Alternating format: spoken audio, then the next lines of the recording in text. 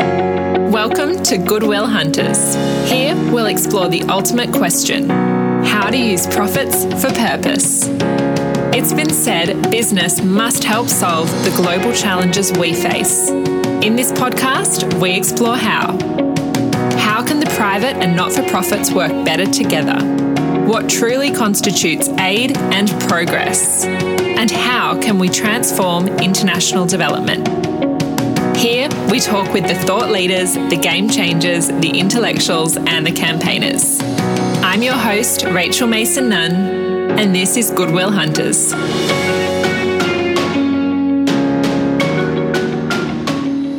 Hello and welcome to episode 12 of Goodwill Hunters. Today on the show, I'm really excited to introduce you to Jeremy Meltzer. Jeremy is a social entrepreneur. He's the founder of I = Change, Australia's fastest growing social enterprise tech startup. I = Change partners with online retailers, making it simple for them to give back $1 from every sale and uniquely empower their customers to choose where it goes. I = Change has already raised $775,351 and counting, impacting the lives of over 235,000 people in 14 countries by helping fund best practice women and girls development projects.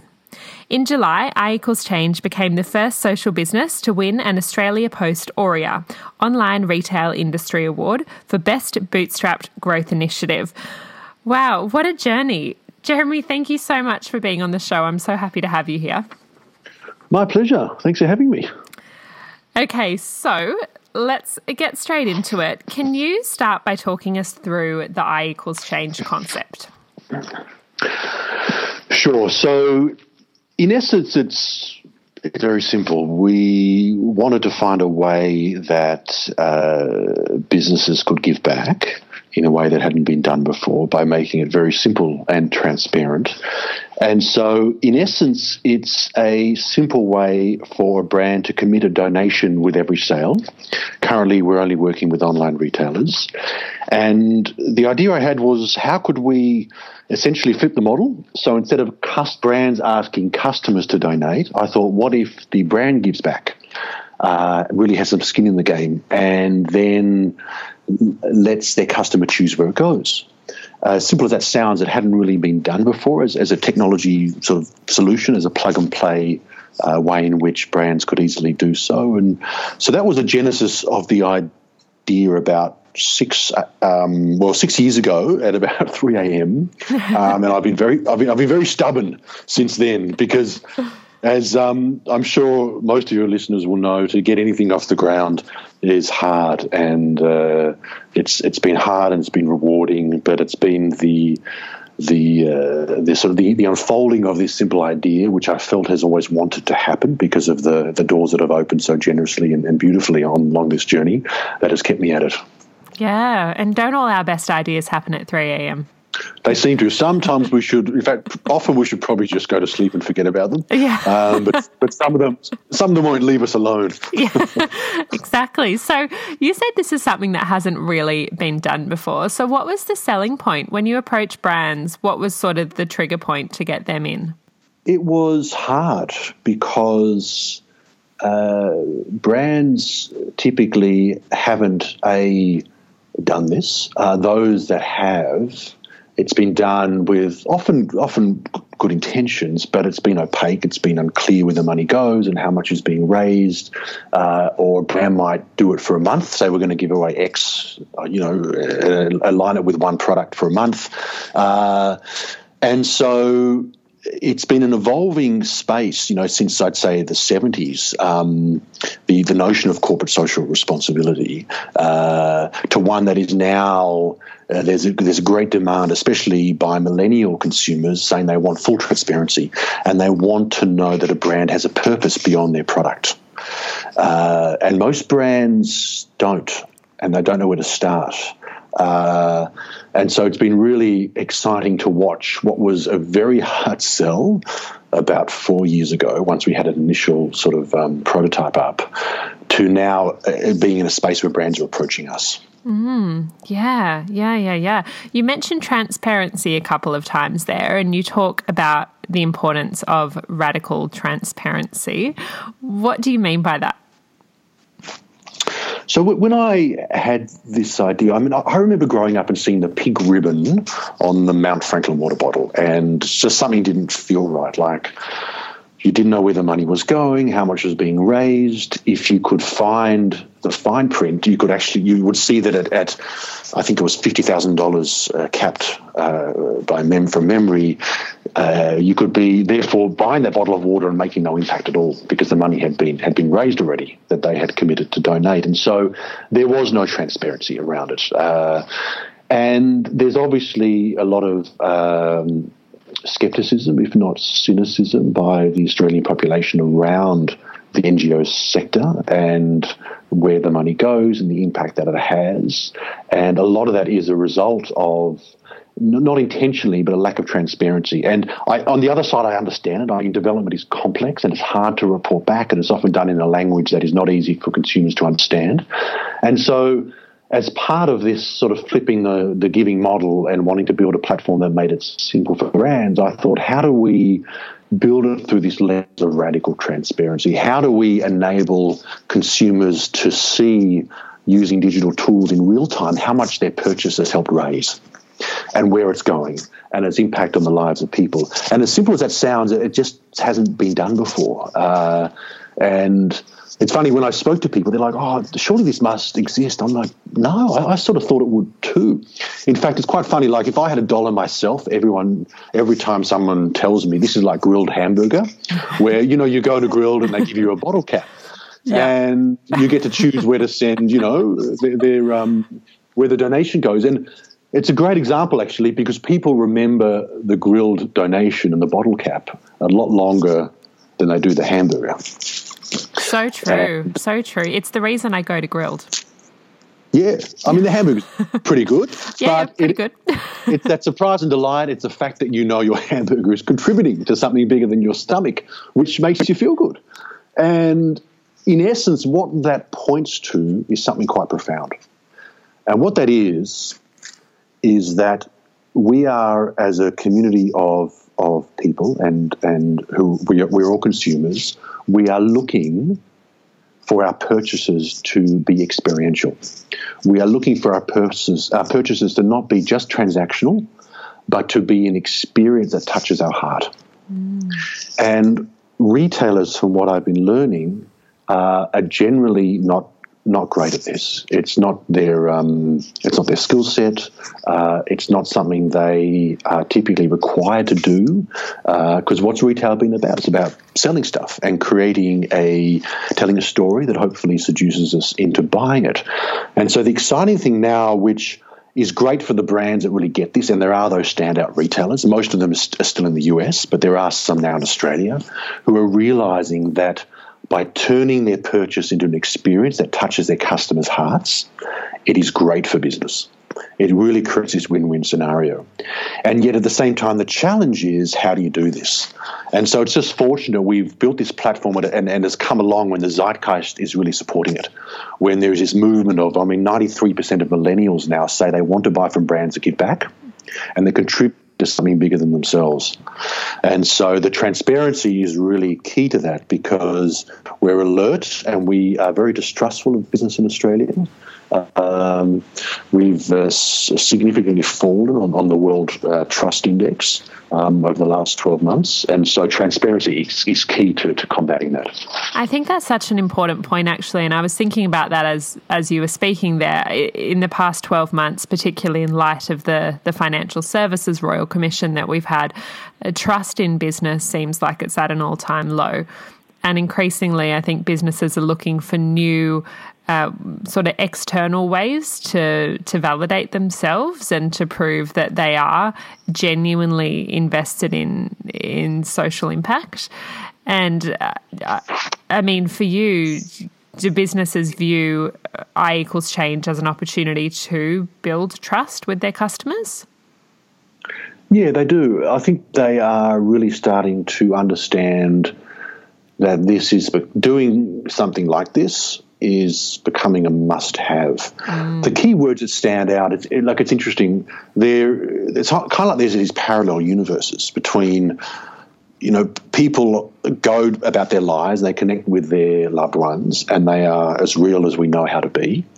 And then we go and we engage with businesses, and we are distrustful, and we expect that we're going to be screwed over if given the opportunity, and we expect that the company exists to maximize profit at almost any cost.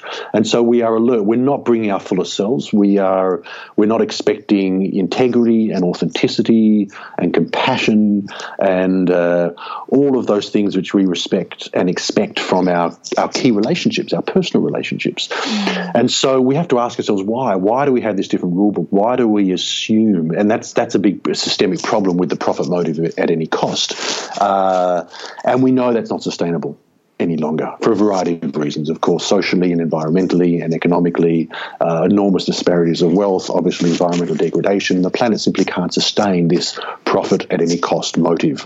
It's not doing anyone any good.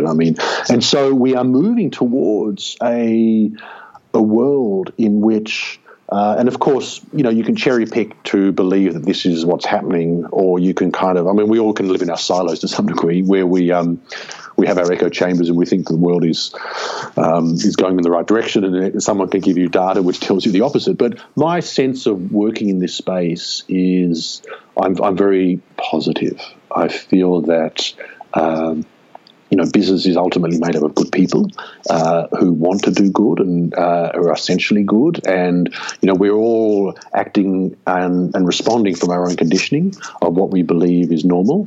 And so there is this enormous unfolding opportunity for business to inhabit deep integrity and authenticity and communicate that with transparency to their customers. And the great irony is that it's better for business in the long run. The businesses in this world are significantly more profitable. Yeah. And the other point you raised there is about businesses consisting of people, and that statistic you shared earlier, that more than 90% of millennials want to support brands that do have a social impact. I imagine it's the same for employees in businesses. Most employees these days want to work for a business that is aligned to a social purpose. And I completely agree with you. If there's one thing I've learned from doing this podcast, is that there is a plethora of businesses that that just want to contribute and to do good and to be part of the solution. So I feel optimistic as well. Yeah, I agree. It is.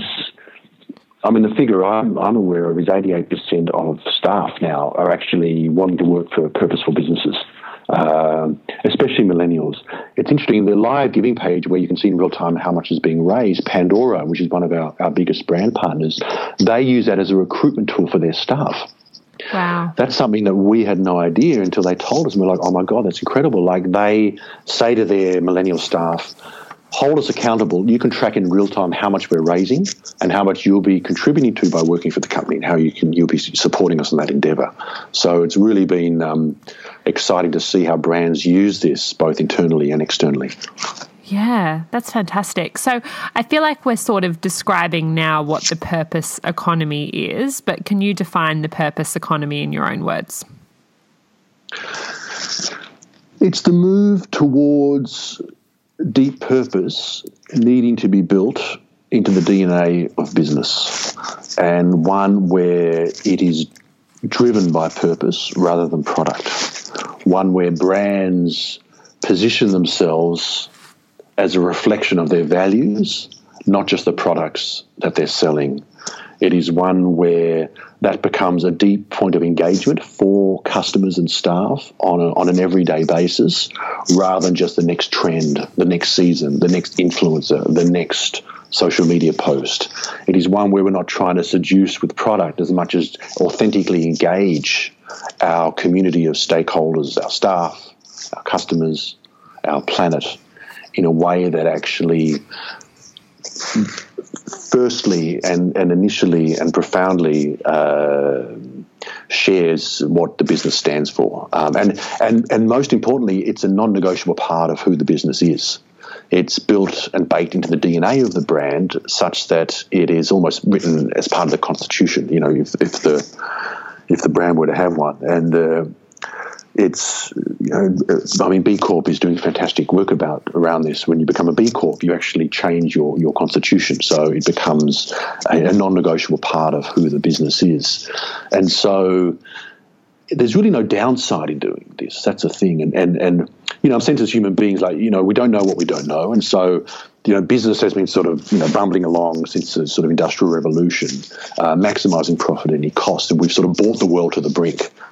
And now there is this sort of profoundly accelerating movement that is demanding of business to have deep purpose, and for it not to be just a marketing initiative for 1 month, for it to be a sort of a red line in the sand for brands. And so it's really interesting, and even every day, if not week, we see this unfolding within brands who, you know, I mean, in our case, you know, wouldn't speak to us, and now they're like, okay, so how does this thing work again? Yeah. So now they're becoming curious. Yeah.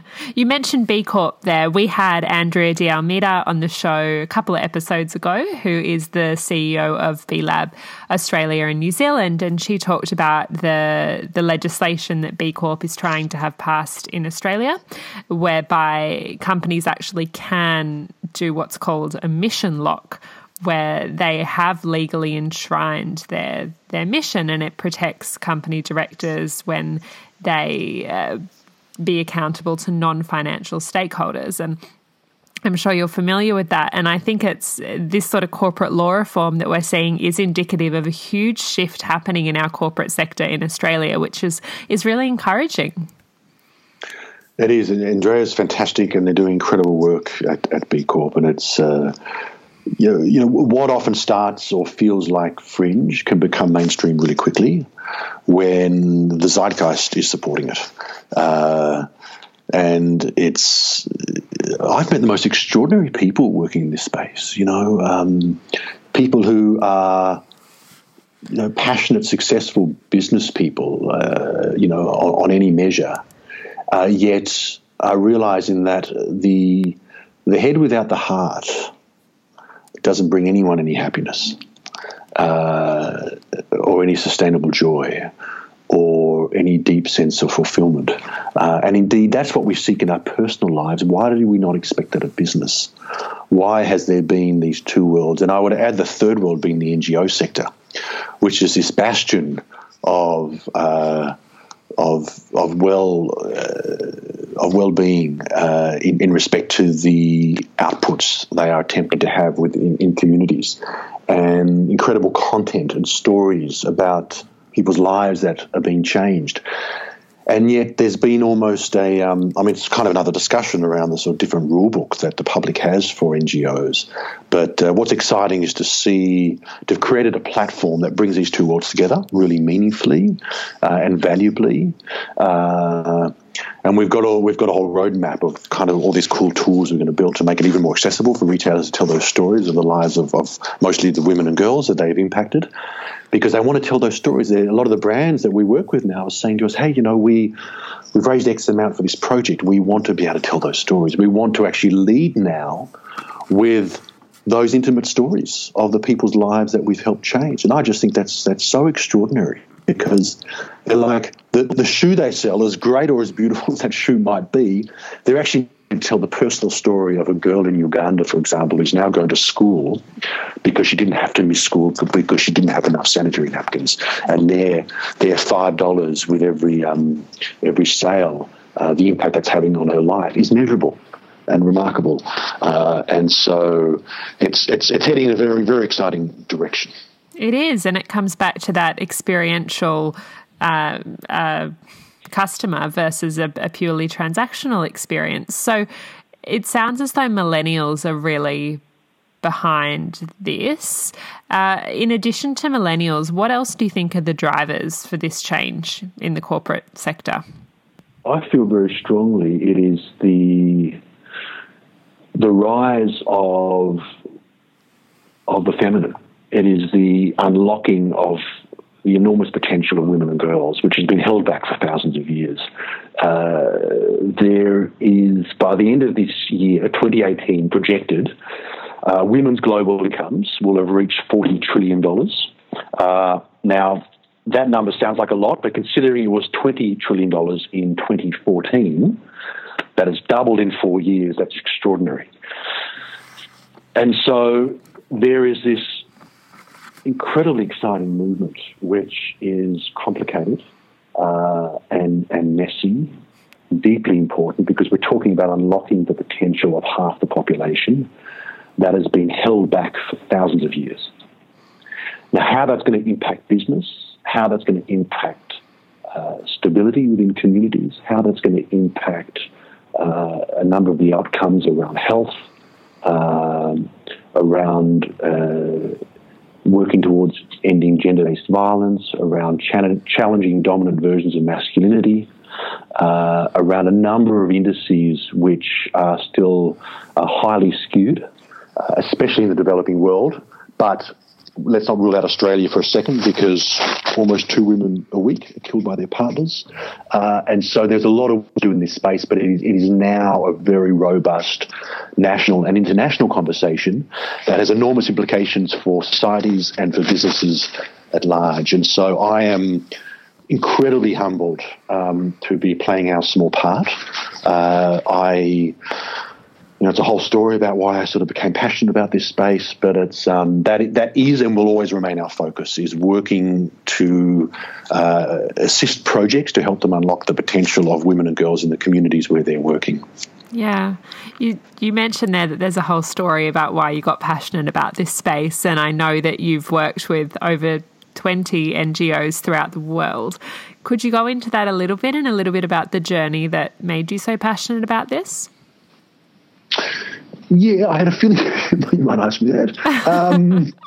No, it's totally fine. I guess it's, it's interesting for all of us. Because when I speak about this, one of the first things I ask people is just to kind of put their hands up if they care deeply about something. And of course, every hand goes up in the room because we all care deeply about something. And I urge everyone to kind of think about, what is it that you're passionate about and why? Because values are a huge unconscious driver for our behaviours. And the more conscious we can become as to why we do what we do and we choose what we choose, that is often profoundly connected to our values, which have been formed often as young adults or teenagers or even earlier around the things that we care about. And I feel the more we know ourselves and know our values, the more we are aware of the matrix that makes up our choices, driven by that emotional stimulus. Because we are not rational creatures, as much as we like to think we are. We're definitely not. And for me, it was I took myself off to live in Havana in Cuba when I was 21. As you do, I sort of washed up on the shores of Havana, and I ended up staying there for about over 4 months. I had a Cuban girlfriend and really lived in a very poor part of the town, Havana Vieja, but it was as the old colonial crumbling part of old Havana. And although I traveled quite a bit, I very quickly realized how naive I was, because I started to hear almost every day stories from her girlfriends about men's different versions of abuse when they would speak about their husbands, partners, boyfriends. And I think what shocked me just as much was they thought that that's just what men do, that's just how men behave. They even thought it was a function of their jealousy, that they loved them and therefore they were jealous, therefore they were violent if they saw another man look at them, and all that kind of nonsense. And then I lived in Miami for 3 years, again working with the Latin American community and living amongst them, and so many stories. Like every woman I met had a story. As you know, have girlfriends with stories. I mean, we all know people in our lives who have stories, and it doesn't have to be physical or sexual abuse. There's so many different forms of violence. And I'm going to call it for what it is. It's men's violence against women almost exclusively.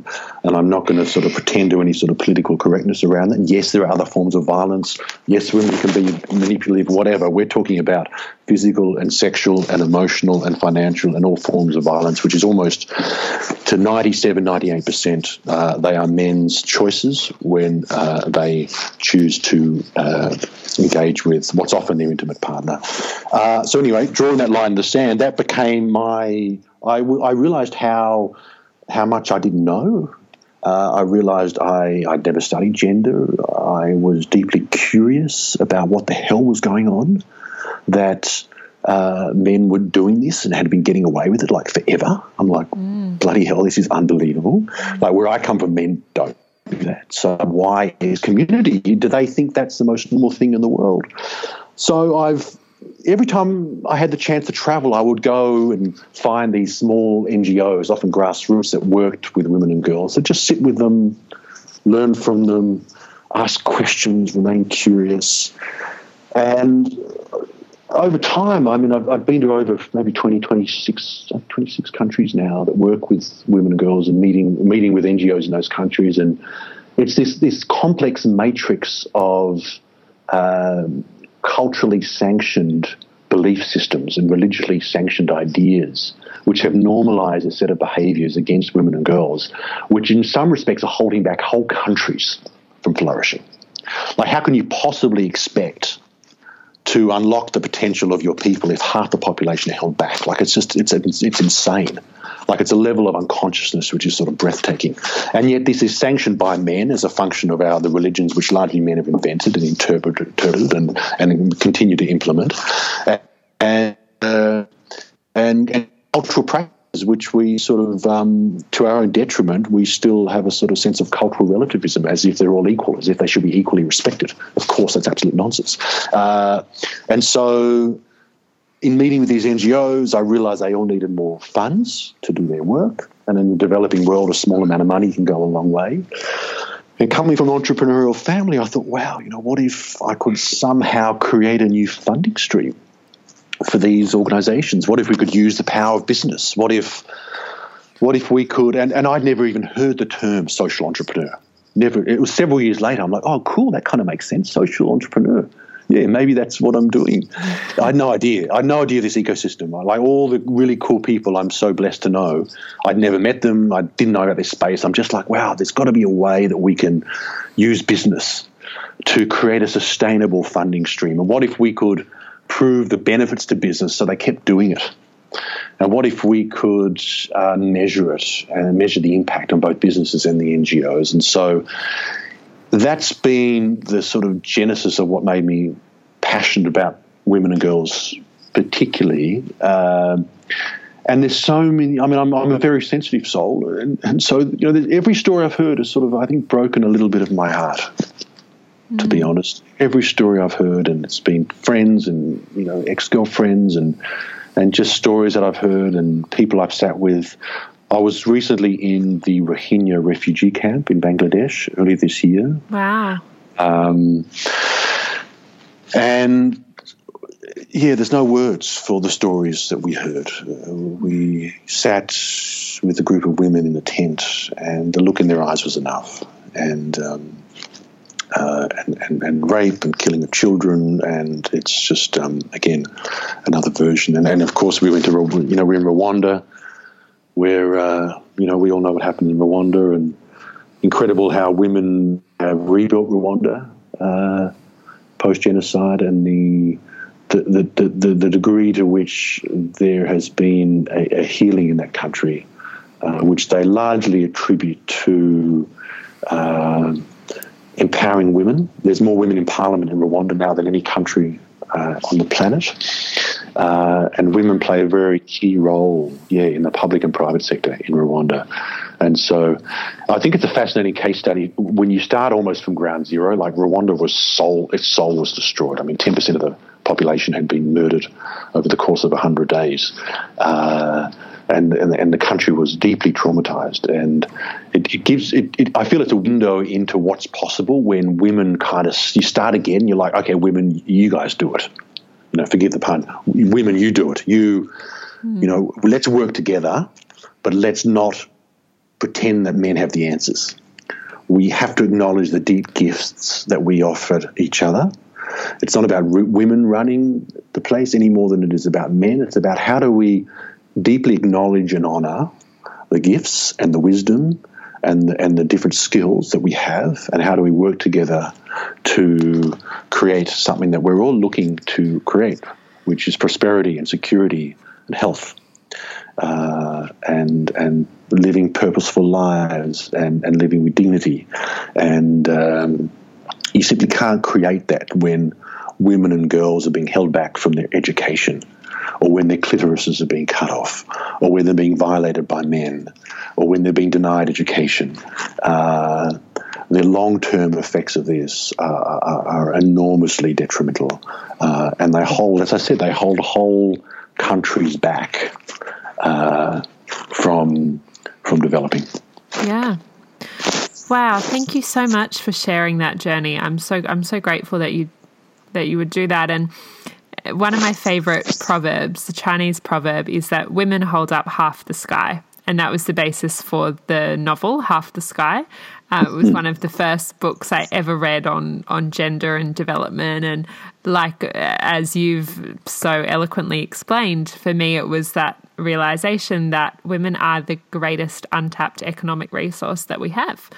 And if we can learn how to enable women to thrive, the impact that can make on international development globally is so immense.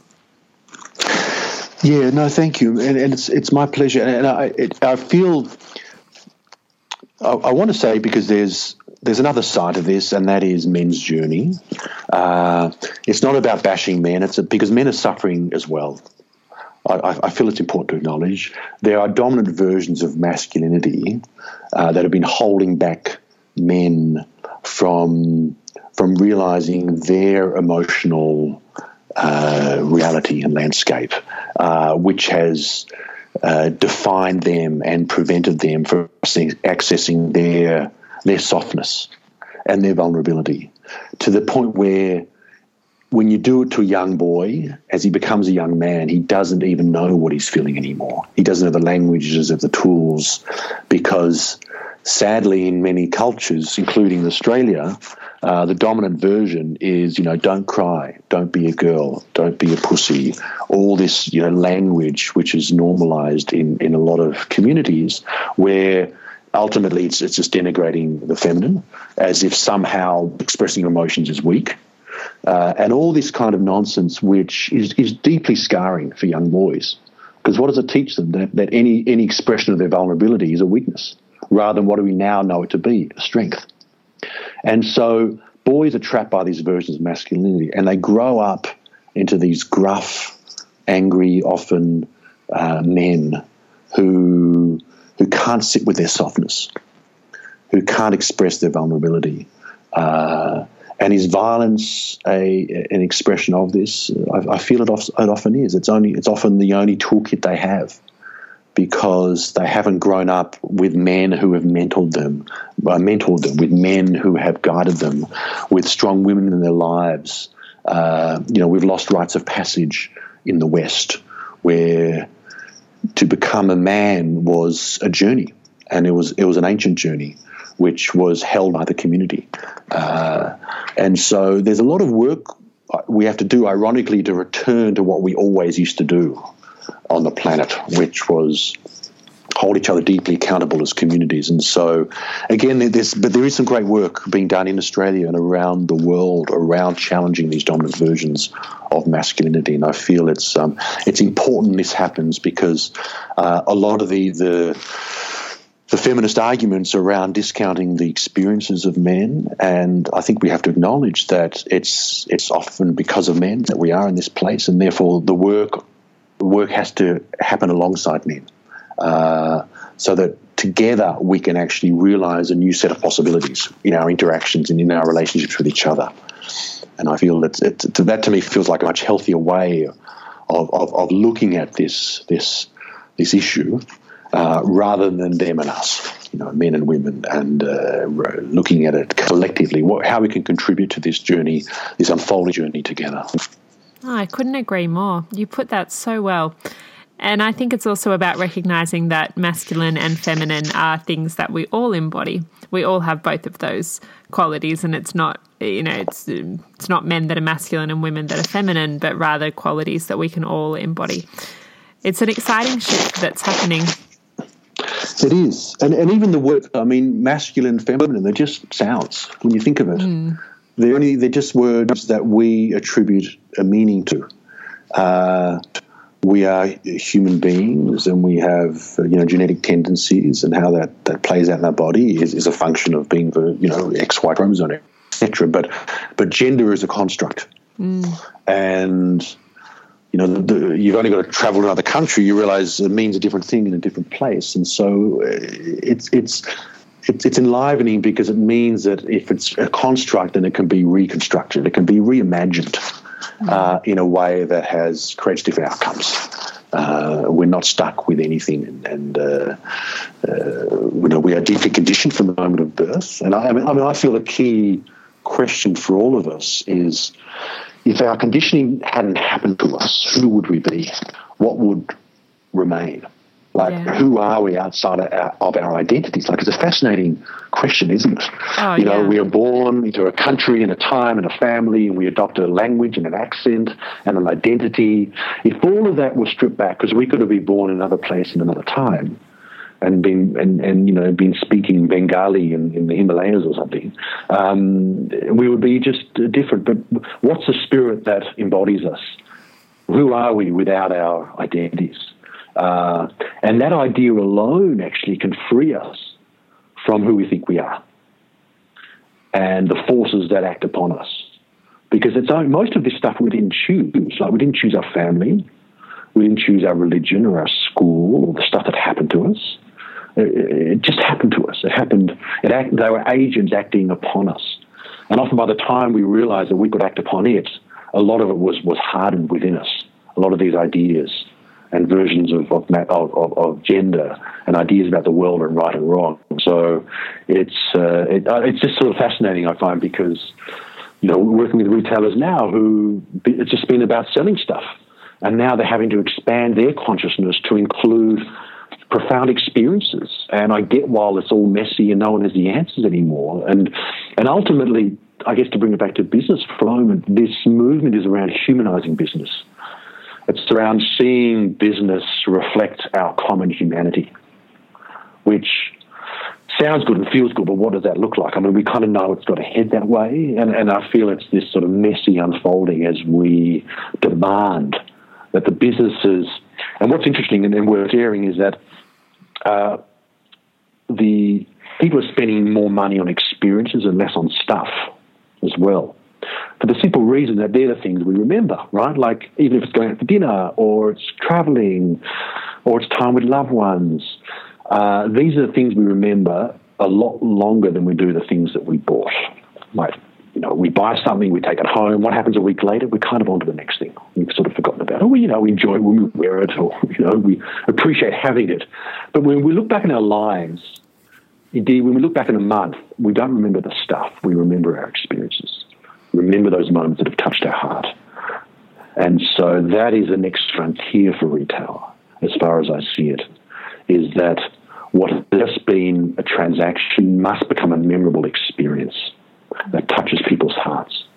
Because there's a rising of consciousness, and you can see it from a variety of places, where people are more discerning around their purchases, and they're spending more on experiences and less on things.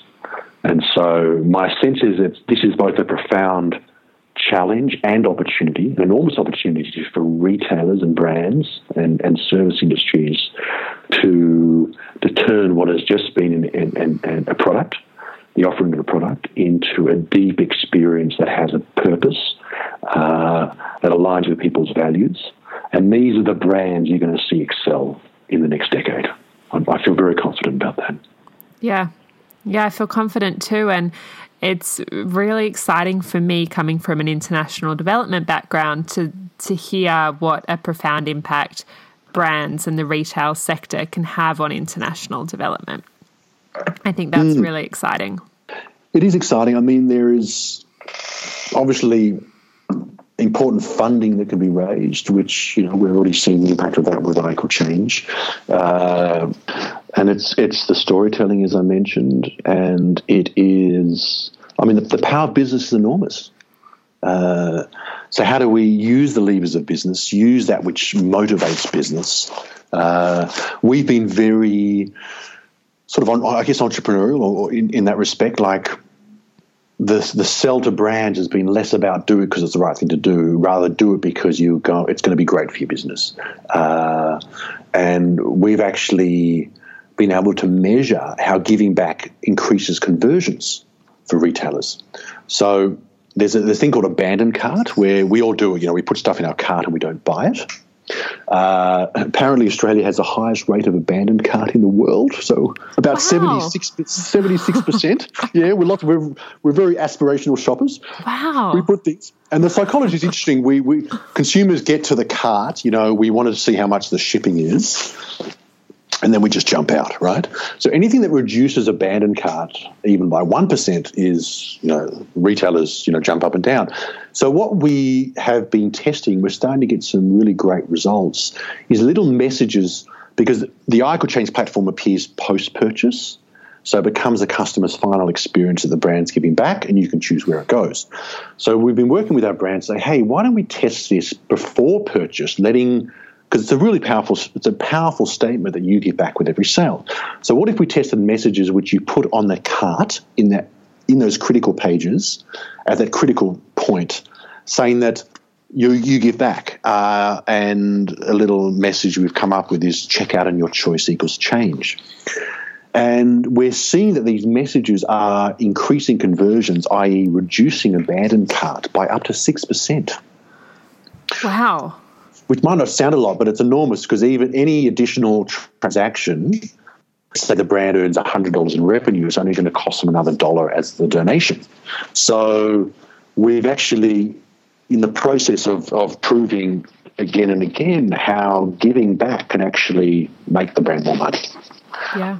And from what we understand, this is possibly the first time you've been able to, using data, quantify how a donation can actually unlock increased revenue and measure that. Fascinating. So fascinating. I want to finish with my favourite question to finish on, which is, what does success look like for you in 10 years?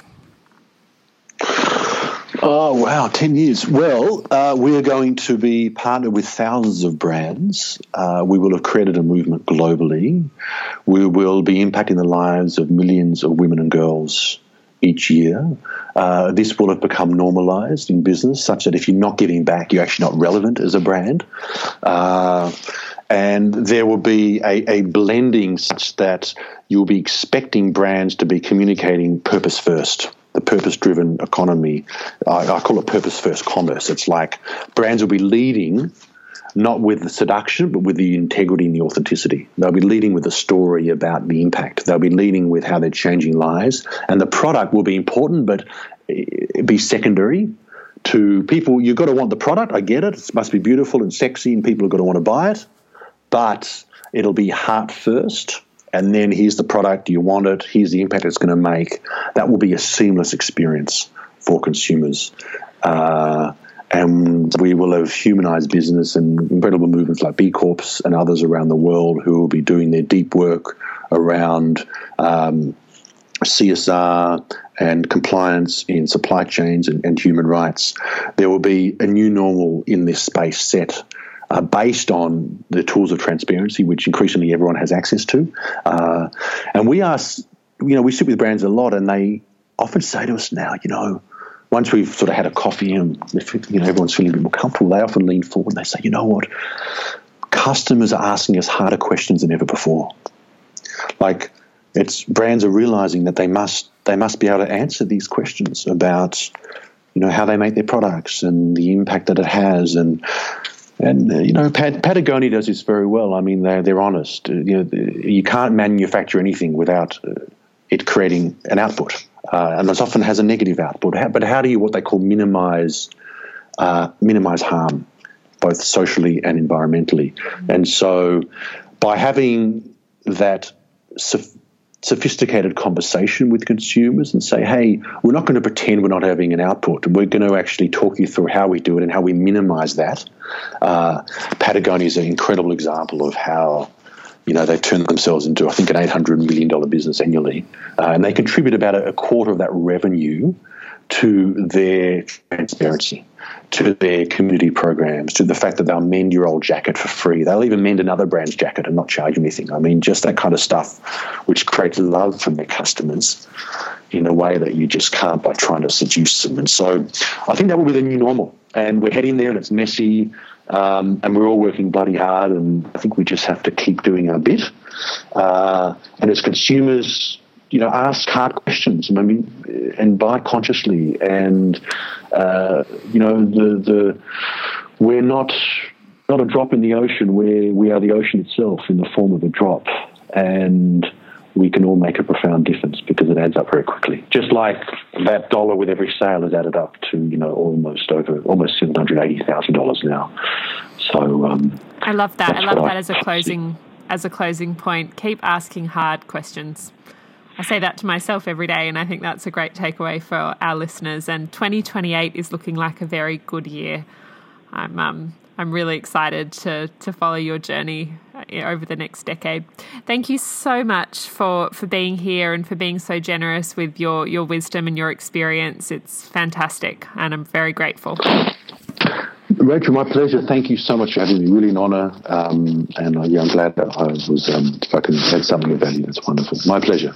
Thanks for having me.